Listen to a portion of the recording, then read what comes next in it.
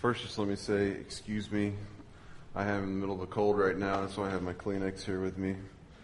And I know Dwayne says this at the start of every sermon, but that song was really good and it goes along with what we're going to talk about. The first two words in the chorus are Christ alone.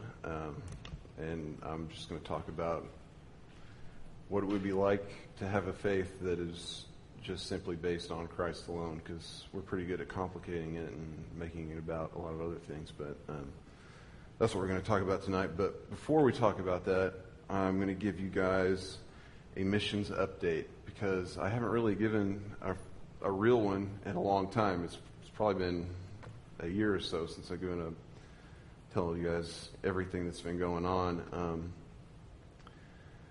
And then when we talk about later, we're going to read the Beatitudes, and we're going to look at it through the lens of Dietrich Bonhoeffer.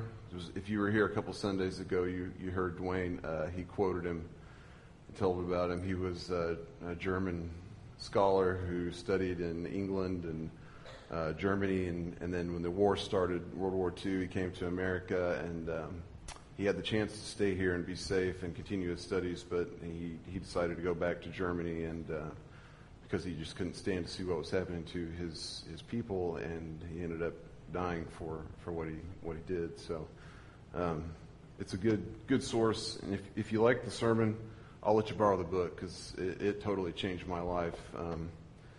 Totally changed the way I read the Bible, and has had a real effect on me. But first, let's just pray together. Dear Heavenly Father, I just pray that you'll be with us tonight. I pray that you'll just make yourself known in this room. God, we know that you're here already. We praise you for your love and your grace that we don't deserve. God, I just ask that you will show your grace to me tonight. Help me to give a good report and to speak your word coherently. And God, I just pray that your Spirit will work through me, and that you will bless everyone in this room. In your name I pray. Amen. First of all, I want to say thank you to everybody. All you guys have been a huge support to my family and I through this last 5 years. I'm not going to start at the very beginning when I give the missions update, because we'd be here all night. But it's you guys who have prayed for us faithfully and given your money to us, which I know is hard to do. That has gotten us to this point where we are. So basically, I'm going to start at the end of June. It was a normal day like any other. We woke up at 6 o'clock by a frantic phone call from Spain from our field leader saying that they had made contact with this Baptist association over there, and they were going to write a letter of invitation for us, and we've been trying to get this for several months. So it was a big deal, and so, she said, go and get all, this document. I mean, it was a huge list, and so me and Kim probably spent the next 3 weeks running around like chickens with their heads cut off, going to going to Brookfield, going to St. Louis, Springfield, going up to the courthouse numerous times, get 100 things notarized. It all just hit like a whirlwind. And then it just kind of stopped dead, like nothing was happening. And so we just started praying. We knew God was doing something, but we just we've learned over the years to be patient. And then I ended up talking to our guy here stateside, who's kind of like our handler. He's taking care of all the visa stuff and finances and all the business end of things for us. And he called us right before annual conference, which was in August, and said, "Okay, we're gonna have a budget to look at. We don't know what it's going to be yet. We're kind of iffy about a few things." And so I was like, "Great." And he's like, "I'll call you after conference." And so I was like, "Great." So I get to sit around for a week and stress. That week turned into a couple of months, because we didn't hear from him until Thursday. But we did get good news. The news we got is that our budget is in place. As long as the people who are giving keep giving, then we are good to go 100%. One of the steps towards getting our visa is having insurance. And if you're here this morning, Brent mentioned that we're now finally employees, is what he said. That's just like a technicality. They make us their employees so they can give us their insurance, so they can tell Spain that we're insured. You know, every step has 5 different steps to go around it, you know, to get to it finally. It's ridiculous. But so yeah, it's still kind of exciting though, because now I can tell people I'm a missionary. You know, if they ask me what my job is, I don't have to say substitute teacher. I can say missionary. But it's been an exciting couple of months, especially these last few days since we talked to Brian. That's the guy who handles our stuff. We have all our documents notarized, apostilled, and translated. You know, about $1,000 later after all that. When we're just waiting for the insurance and this one piece of paper to come from Spain, and then we get to go to Chicago and do our visa application, and then shortly thereafter, hopefully be buying plane tickets and leaving. So the seed that was planted 5 years ago is finally growing, and hopefully there will be some fruit soon. And by that I mean hopefully God will go with us to Catalan, and he will awake the people there, because they are asleep. I know I've said this 100 times, but out of the 5-point-whatever million Catalan people there, 99-point-something% of them are lost. Almost all of them. You know, you could go 20 miles and not meet a Christian where we're going. Now, they're the kindest people you'd ever meet. They've got the coolest traditions, beautiful cathedrals and churches on every corner, but they have no idea who God is, who Jesus is. Like, there's literally people who live in the first world in this hyper modern city that we're moving to, who have never heard the name of Jesus. We met a guy the first time we went. He worshiped Zeus and the Greek gods. I mean, this is where these people are at. They don't have any kind of spiritual guidance growing up. Their parents are 2 generations away from being in church, you know, that, so they know nothing of it. We're bringing a totally new concept to these people. And the crazy thing is that they love Southern gospel music. So me and Dwayne have kind of been in talks about, you know, maybe bringing a group over and maybe doing something like that. But for some reason, they're nuts about Southern gospel music over there. So we figured that might be a good way to start. But we're mainly going to be working with the college students, I think. But just from the bottom of our hearts, I want you guys to know how much we love and appreciate all of you for your help. We wouldn't have made it the last 5 years if it wouldn't have been for you guys. Is there anything I'm leaving out, Kim? No? Let's see. We have our apartment in place. We actually get to live in the exact same place we lived in last time.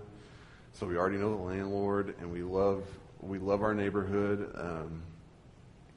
Sunny gets to go to a cool school that over there she only goes from 9:30 to 12:30, and then she goes back from 3 to 4:30, something like that. It's siesta time during the rest of the day. So yeah, we definitely didn't pick God didn't pick a bad spot for us to go. I'll say that. You know, when we originally started, we were getting this call to missions, we were full on ready to get on a plane and fly to Papua New Guinea and live in the jungle. I even bought bugs at a international grocery market to prepare myself for living in the jungle, because that's what we thought we were going to do. But so yeah, that's where we're at now. We're about 2 or 3 pieces of paper away from getting our visa, and once we get that, we'll be gone. So thank you guys. Thank God. It's been wild and crazy at times, but we're here now. So it's almost time. So anyway, like I said, I was going to talk about some of Dietrich Bonhoeffer's writings in relation to the Sermon on the Mount. So if you'll turn in your Bible to Matthew chapter 5.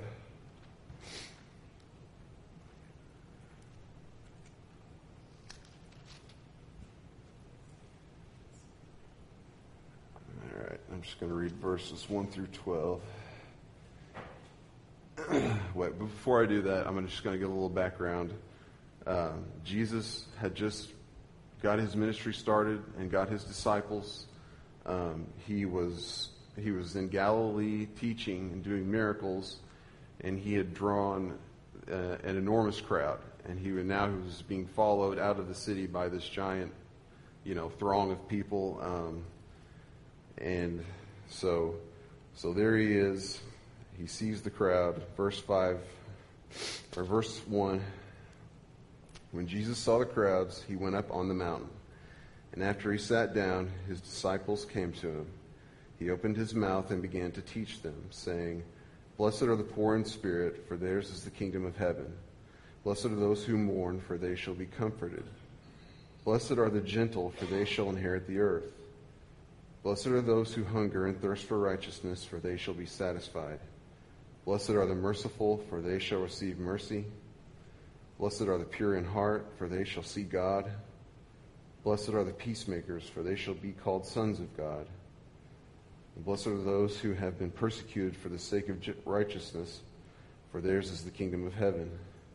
Blessed are you when people insult you and persecute you, and falsely say all kinds of things of evil against you because of me. Rejoice and be glad, for your reward in heaven is great. For in the same way they persecuted the prophets who were before you." So Jesus, he just said a whole lot in a small amount of time, and I think it's worth pointing out. I never really caught onto this until a professor said it in college. He wasn't talking to the crowd when he gave this message. He was talking to his disciples. He left the crowd, and the disciples followed him, and he gave them this message. And we as Christians are disciples of Christ, are we not? So this is a message for us, and I think it's easy to kind of gloss over this and not really give it a hard look. The way that Bonhoeffer analyzes it is kind of harsh in some ways. He's what you would call a litericist. I think I said that right. But that basically means that he takes the words of the Bible literally to the point of that he actually lives his life out the way that he literally reads it in the Bible. And that's what got him killed. So we'll go through this here. The first one is, I lost my page. The first one is verse 3, "Blessed are the poor in spirit, for theirs is the kingdom of heaven." Almost there. Okay. He says about the disciples, poverty is the lot of the disciples in every sphere of their lives. They are the poor. And when he says that, he means that they are the standard for what poor is to be considered in society at their time. Like, whatever in your head is the standard for poor, as low as you can get, that's what they were in their society. Because when Jesus called them, did he say, "Hey, you want to follow me? Think about it and call me back in a week? Get your stuff together and meet me, here and we'll go do something"? No, he just said, "Follow me." And they dropped their lives. That's what I mean when I said, Christ alone. goes with this message, because if you go back to just how simple it is, it can cut you, it can kind of wake you up, and it can change your life. But anyway, it says, the poverty is the lot of the disciples in every sphere of their lives. It means they are the standard of poor. They have no security, no possessions to call their own, not even a foot of earth to call their home, and no earthly society to claim their absolute allegiance. So they have no country, they have no 401k, they don't even have an apartment to live in. Which, by the way, is something that we've always, like the whole poverty thing is something that we've always taught Sonny, Jesus didn't have a nice house. He didn't even have a nice tent. He just had his shoes, and his robe. So, we think we need a lot of things that we don't. There's a lot of stuff we can live out today in our culture that it's just, if you read the Bible, it clearly states, we cannot be in tune with the world. I'll read a little bit more. It says, for his sake they have lost all. In following him they lost even their own selves and everything that could make them rich. Now, this is kind of the harsh part here. Now they are so poor, so inexperienced, and so stupid that they have no other hope but him who called them. See, when they answered the call and they left behind not only their possessions, they left behind what they knew about everything. Because what Jesus came and taught had not been taught before. These guys had been raised on the Old Testament to expect a Messiah. And, as Jesus revealed himself to them, they understood who he was, they realized how little they knew. And they realized that what he was saying is, now the new way of the world. So, this is, if you try to look at it from the disciples' perspective, you just get a little bit understanding, a little bit different understanding of maybe what Jesus meant by some of this stuff. Let's see, the next verse is that blessed are those that mourn, for they shall be comforted. I don't think they're just talking about people who recently lost a loved one. I don't think that's what Jesus meant when he said that. Here he says by mourning, Jesus means that doing without what the world calls peace and prosperity. He means refusing to be in tune with the world or to accommodate oneself to its standards. Such men mourn for the world, for its guilt, its fate, and its fortune. That's what I was talking about, being separate from the world.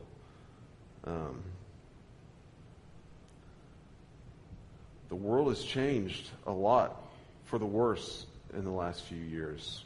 I mean, when I was a kid and I heard people say that, I just thought they, were angry old coots. But, I mean, I was born in 1981, and, the stuff I see now on TV I would have fallen off the couch when I was a kid. You know what I mean?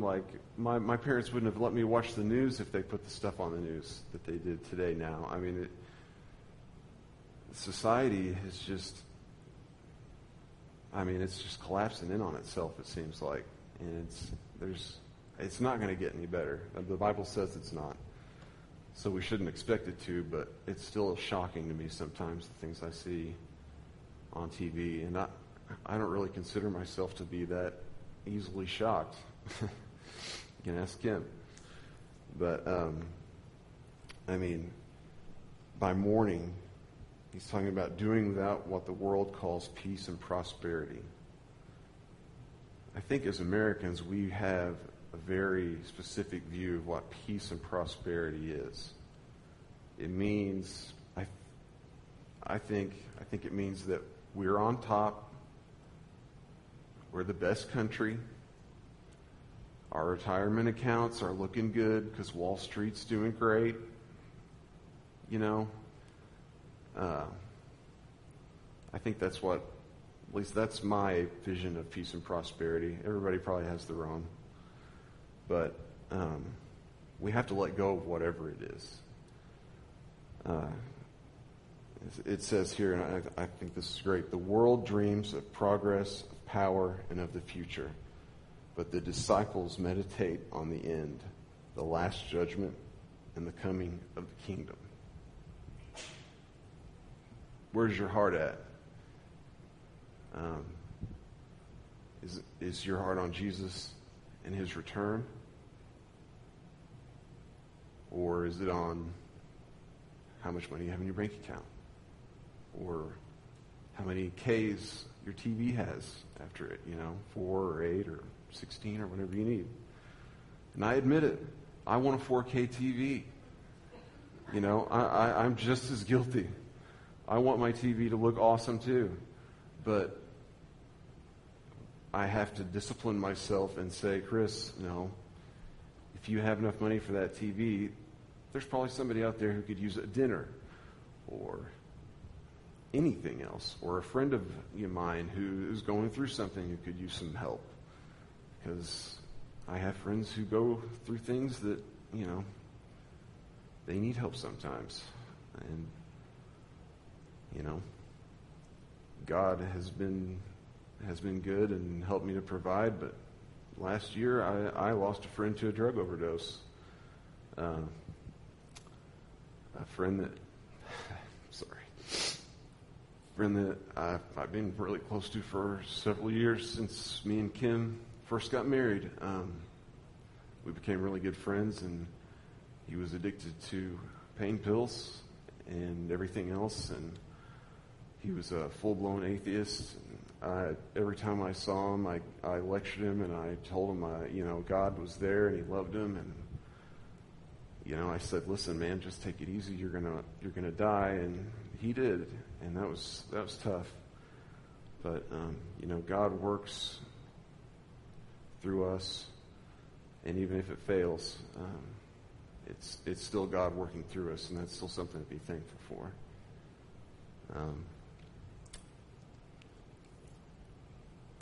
So, another step in discipleship is just letting go of this world. Because whatever you're holding on to is not going to come with you when you go. God is not going to say, well done, my good and faithful servant. You had a really nice house and, a sweet pool in your backyard. Come on in. That's not what it says. This book might be harsh, but there's one Bible verse that I always go to that scares me straight, because Jesus says it, and it's pretty direct what he means. Let's see here. It's Luke 14:25 if you want to look, but I'll just read it to you if I can get there. Okay, here we go. It's talking about discipleship. Actually, it starts at verse 26. If anyone comes to me and does not hate his own father and mother and wife and children and brothers and sisters, yes, and even his own life, he cannot be my disciple. Whoever does not carry his own cross and come after me cannot be my disciple. So, even Jesus said, there are disqualifiers for you being my disciple. There are things we have to do. Salvation is a one-step process that lasts your entire life. Once you get baptized, it's not over. It's, you're refined by the fire, and it's often a painful, jarring process. I know this whole thing was for me. In the last 5 years, it's been an emotional roller coaster, spiritual roller coaster. There have been times when I was just ready to forget about it. And then there's been times when we've been so happy we couldn't stand it, It's just been hard. But There's also a verse, I don't have it referenced, where Jesus says that if you put your hand to the till and look back, you're not fit for the kingdom of heaven. So that verse scares me, and I'm glad it does, because it scares me straight. It keeps me from looking back. You know, this whole thing should have not taken 5 years, and you know, I don't know what we could have done better, or if it was just God's timing, but I've done my best to not look back, because, I mean, in plain words, Jesus said, you can't. Once you're in, you're in. If you want to be a disciple, you can't be anything else. That's first place. And that's kind of the main core of my message tonight, is that following Jesus is an all-in or all-out type situation. You know, you can't serve two masters. No matter what that other master may be, you can't serve God and that master. So if you have another master in your life, or something's creeping into your life and you can feel it, give it to God immediately, no matter what it costs you, because I can guarantee you that if you just start letting sin into your life and you let it take over your life, the cost is going to be so much greater in the long run. I mean, God will forgive you for anything and everything, but that doesn't mean there aren't consequences. I've learned that firsthand. I wish the first time Jesus said, "Follow me," I would have dropped my nets and went. But, you know, it took me a few years of being stupid before I finally woke up. And now I'm almost 40, which is unbelievable to me. Excuse me, I have to blow my nose. I can't hardly breathe.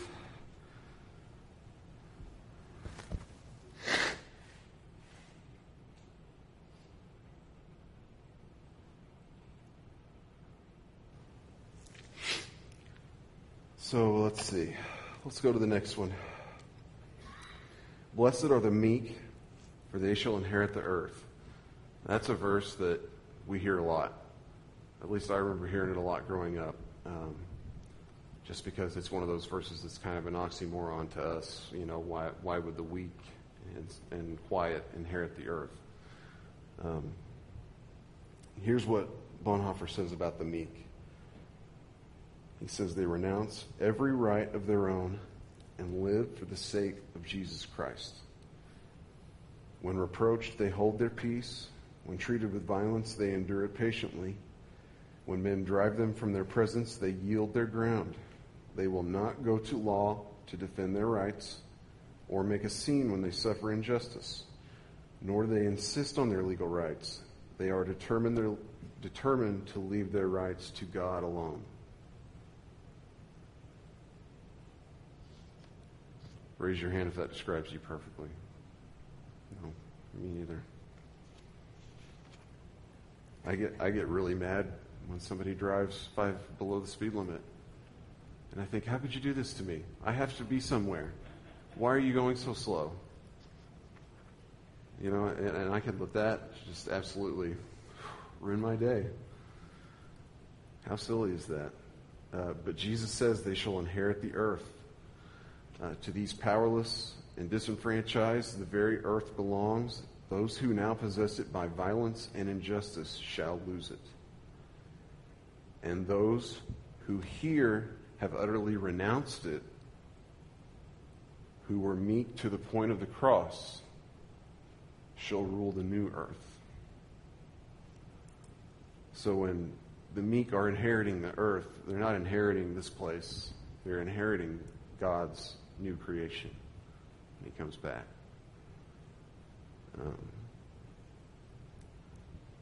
The next is, blessed are the merciful, for they shall obtain mercy. The merciful live as if their own needs and their own distress were not enough. They take upon themselves the distress and humiliation and sin of others. I have a daughter who's kind of like that. And sometimes it hurts her. They have an irresistible love for the downtrodden, the sick, the wretched, the wronged, the outcast, and all who are tortured with anxiety. They go out and seek all who are enmeshed in the toils of sin and guilt. Sorry.